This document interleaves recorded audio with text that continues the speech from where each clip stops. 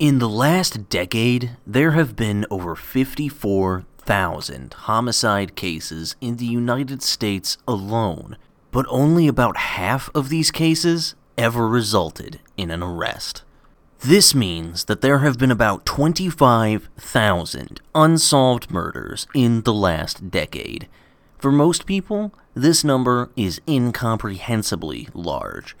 To help you imagine this number, picture a hot dog. Now picture 25,000 hot dogs. Crazy, right?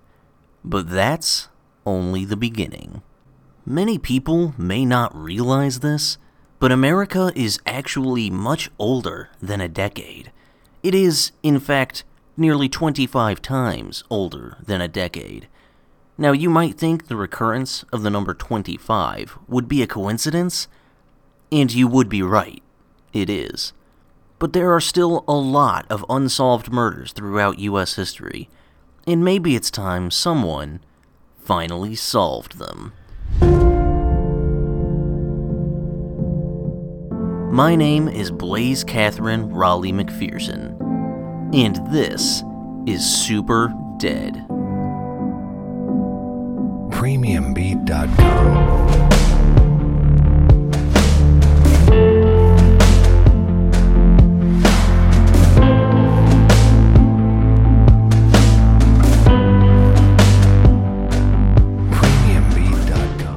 Yeah, I remember, I think, when she went missing. That was a while back, wasn't it? Yeah, I mean, it was just the worst thing that's ever happened to this community. We were all completely heartbroken. Yeah, I don't think this community ever really recovered after she disappeared. When I realized that I would never see my best friend again, I didn't know how to cope. Oh yeah, I remember her. No, actually, yeah, so I knew her. I knew Abigail. We were like best friends in high school. She was so great, yeah. But yeah, have you heard of Pure Romance?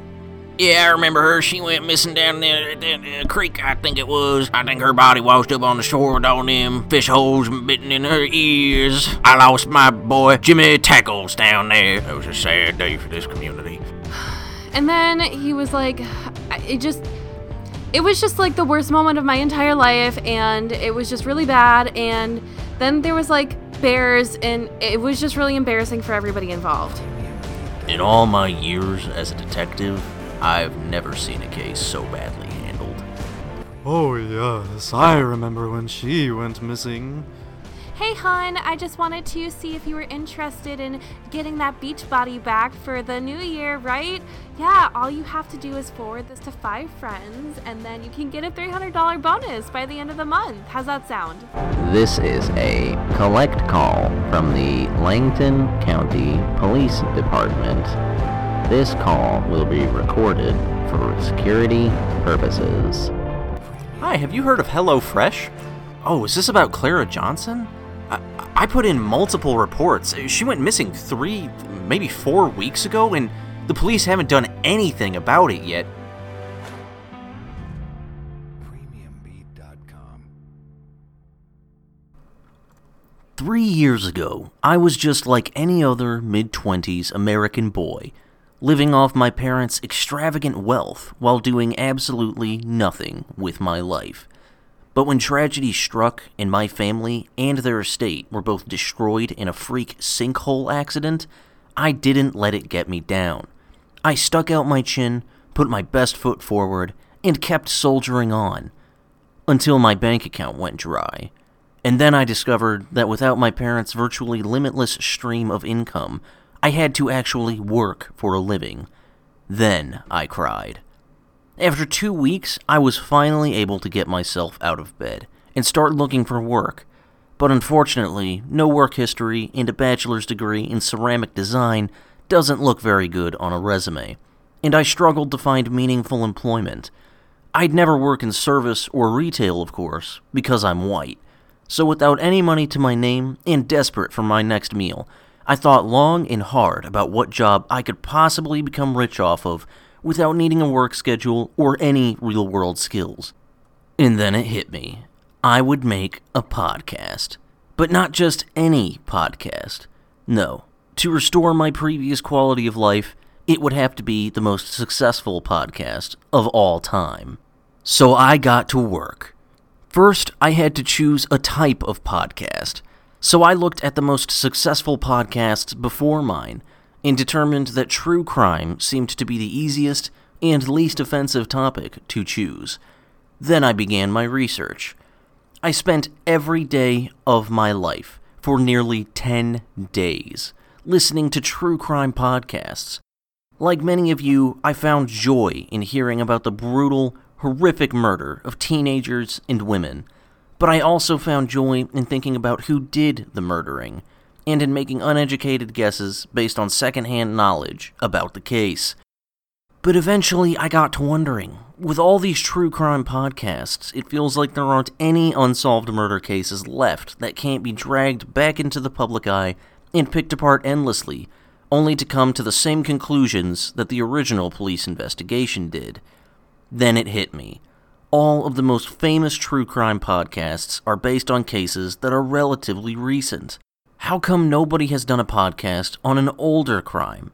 One that has been left unsolved for 50, 60, or even 65 years. But what if someone went back even further? What if someone went back to the beginning? What if someone tried to solve the oldest unsolved murder case in American history?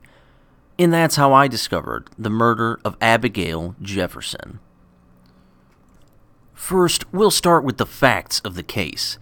Abigail Jefferson, aged 21, the daughter of a poor farmer in rural Massachusetts, and wife to a poor farmer in rural Massachusetts, went missing sometime in April 1784. After a period of time ranging from 2 days to 2 months, her husband Franklin reported her missing to the local authorities. The closest town to where the Jeffersons lived was called Langton. The Langton police, led by Sheriff Hart, conducted a thorough investigation, which involved them politely asking the local residents of Langton if anyone had seen Abigail recently. Nobody had. Next, the police began a search for Abigail in the woods surrounding Langton. They thought they had found her body when they discovered the partially eaten corpse of a woman who had been rotting in the woods for several days, until one of the deputies recognized the corpse's face and realized that this woman was actually a gypsy that the residents of Langton had chased out of town 3 days prior. The next day, they found another partially eaten corpse, and this time they recognized it right away. It was Abigail Jefferson, and she was super dead. Now, the police had the body, but they had a new problem on their hands, too. Who had killed Abigail Jefferson? And why did the bite marks left on her body look suspiciously like those of a bear? Stumped, the police then turned to their only option, asking Abigail's husband, Franklin, if he had killed her. He denied it. Having exhausted all of the leads available to them, Sheriff Hart declared the case unsolvable, and its files were thrown into an 18th century desk, never to be seen again. Until now. I've pored over these documents, all 2 of them, exhaustively, and I have decided that if I am going to solve this case, I will need to do a boots-on-the-ground investigation of my own, using my extensive history of listening to podcasts as the tools that would surely give me an edge over 18th century policemen. But to really solve this case, and not just point fingers at someone, I had to dive into the life of Abigail Jefferson. I had to understand who she was, where she was, what she was, and why she would choose to let herself be kidnapped, murdered, and cannibalized. Possibly not in that order. Abigail Jefferson was, I would imagine, just like any other 21-year-old American woman in 1784. She liked hanging out with friends, going to bars, having brunch, binging Netflix, and sitting around the campfire, staring up at the night sky, and feeling a profound sense of existential dread at imagining the size of the universe and how infinitesimally small and insignificant human life is in comparison. It was perhaps on one such night that young, hopeful, innocent, beautiful, and most importantly, sexy Abigail Jefferson went missing. Or maybe it happened during the day. We don't know. To answer the question of when Abigail disappeared, I decided to begin my investigation by calling the Langton Police Department and speaking directly to Sheriff Hart himself. Hi, you've reached the Langton Police Department. How may I help you today? Hi, my name is Blaze Catherine Raleigh McPherson, and I'm making a true crime documentary podcast about the disappearance and murder of Abigail Jefferson. May I speak with Sheriff Hart? I'm sorry, who did you want to speak to? Sheriff Hart, your chief of police. You mean Chief Calloway? Is he the chief of police for the Langton Police Department? Yes, he is. Already, I was being stonewalled by bureaucracy. It looked like I wouldn't be able to talk to Sheriff Hart, but maybe this Chief Calloway could answer some of my questions. Then I'd like to speak with him, yes. Okay, and what was this regarding? I have some questions about the disappearance and murder of Abigail Jefferson. Alright, I'll put him on. Finally, I was getting somewhere. Who is this? My name is Blaze Catherine Raleigh McPherson, and I'm doing a podcast documentary on the disappearance and murder of Abigail Jefferson. Can you answer a few questions for me? The disappearance of who? I couldn't believe it. The Langton Police Department had actually forgotten about Abigail. Abigail Jefferson, a 21-year-old, beautiful blonde woman who went missing and was later found murdered around April of 1784. You mean 1984? No, 1784. Like 200 years ago. I couldn't believe how dense this man was. The thought that he was actually the chief of a police department made me shudder. Yes, 235 years ago. I don't think I can help you, sir. Well, can you at least give me the contact info for all the people who were ever involved in the case? No, I can't. This simple village yokel was much more stubborn than I had expected. Why not? Do you know who I am?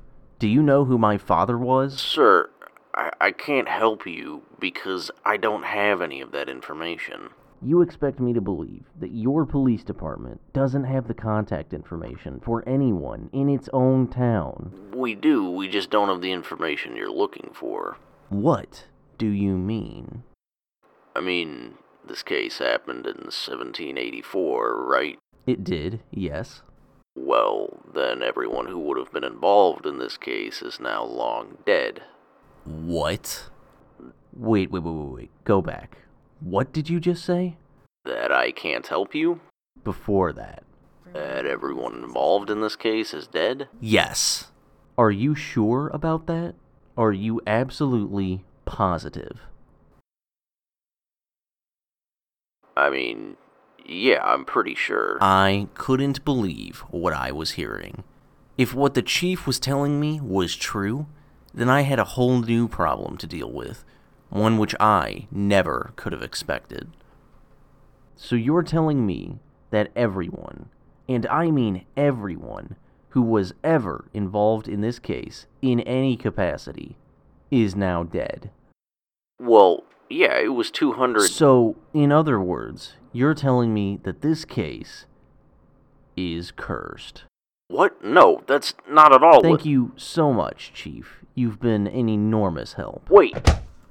I now had a new level of investment in solving the Abigail Jefferson case, because if what Chief Calloway told me was true, and everyone who had ever been involved in Abigail Jefferson's disappearance and murder in 1784 was now dead, then I had a new concern: my own life. If I didn't solve this case, then I would end up just like all of those other poor 18th century investigators. Dead. And now a word from our sponsors. Don't you just want to get fucked up on weekends? When Friday night rolls around, it's not time to pack up and turn in early. It's time to get packing and turn up. With Liquor Box, you can have all your alcoholic needs delivered straight to your front door. Order as much booze as you want and have it delivered monthly, weekly, or even daily. Don't watch TV, don't feed yourself, don't take care of your kids. Just drink. Drink.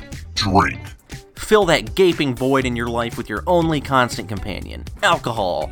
Don't think, just drink. Use the promotional code Abigail's Desiccated Corpse for 3% off your first order. Liquor Box. Please drink responsibly.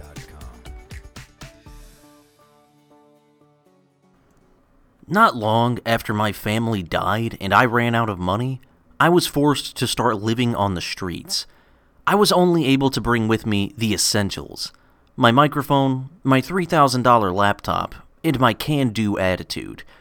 I set up a recording studio in a wet cardboard box and got to work. As I sit now in my combination professional recording studio and home, looking out on the desolate streets of Langton, Massachusetts, I can't help but think about the curse that has plagued the case of Abigail Jefferson, and my own place in it. Would I be doomed to meet the same fate as everyone else involved in the case? Would I die suddenly and violently? Was it too late for me to withdraw myself from the case and live out the rest of my days in peace?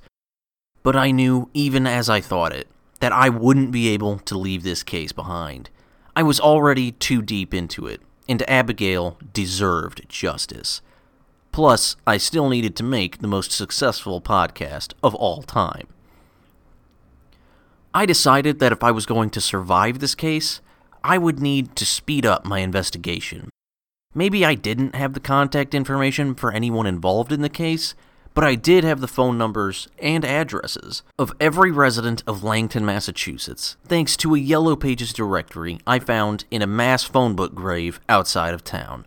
So I started making cold calls, hoping that someone would have some memory of or connection to the crime.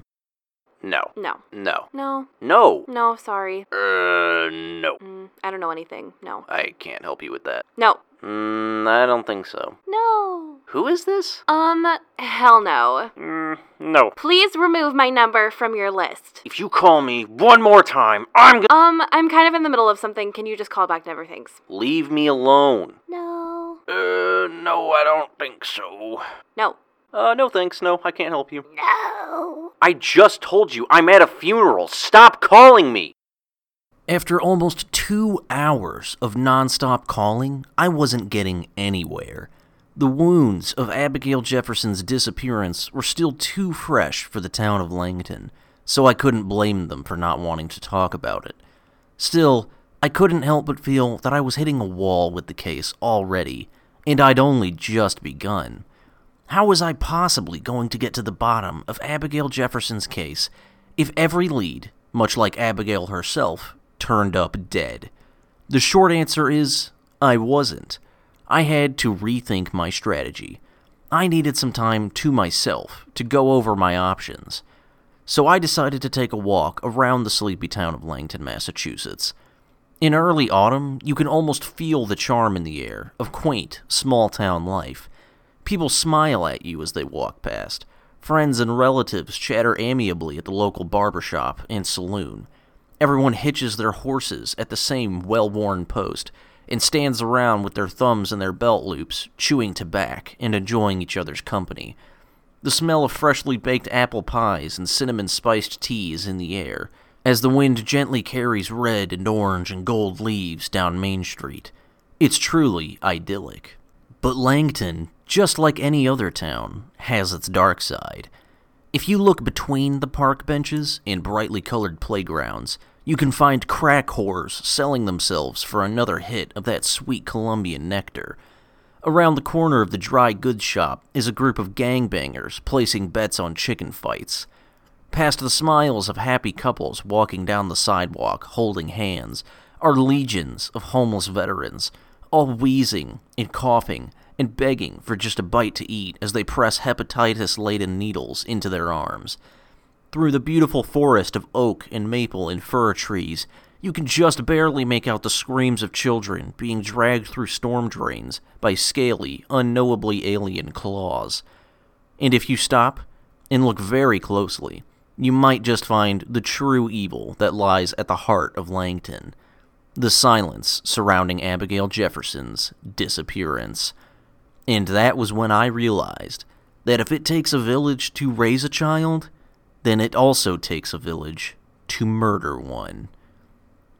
Super Dead is made entirely by me entirely, Blaze Catherine Raleigh McPherson, with entirely no help from anyone else at all, under any circumstances whatsoever, present, past, or future. Music by Oliver Liu and Robert Munir. If you like Super Dead, then please leave a review, like us on Facebook, and visit our website at superdeadpodcast.wixsite.com/deadaf.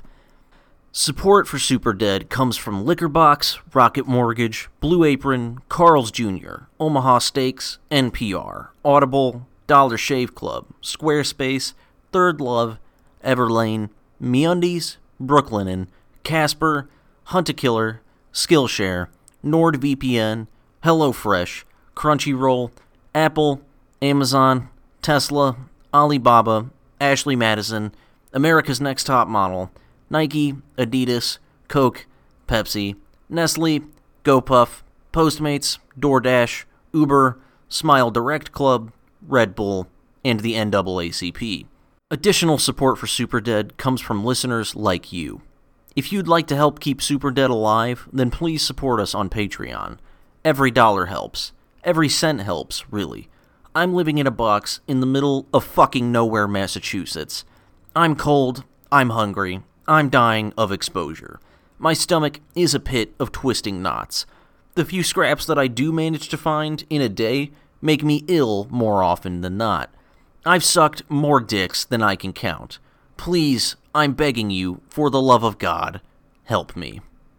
This has been Super Dead with Blaze Catherine Raleigh McPherson. Until next week, please, stay super alive. Next time on Super Dead.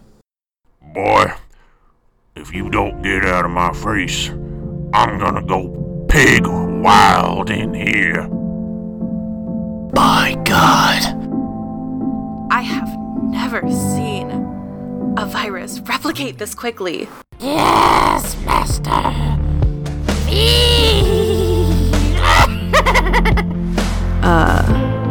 So this is a grizzly bear. They are the mightiest of bears in the animal kingdom. They are known for being exceptionally cuddly. Run, bear! Bear! Bear! Bear!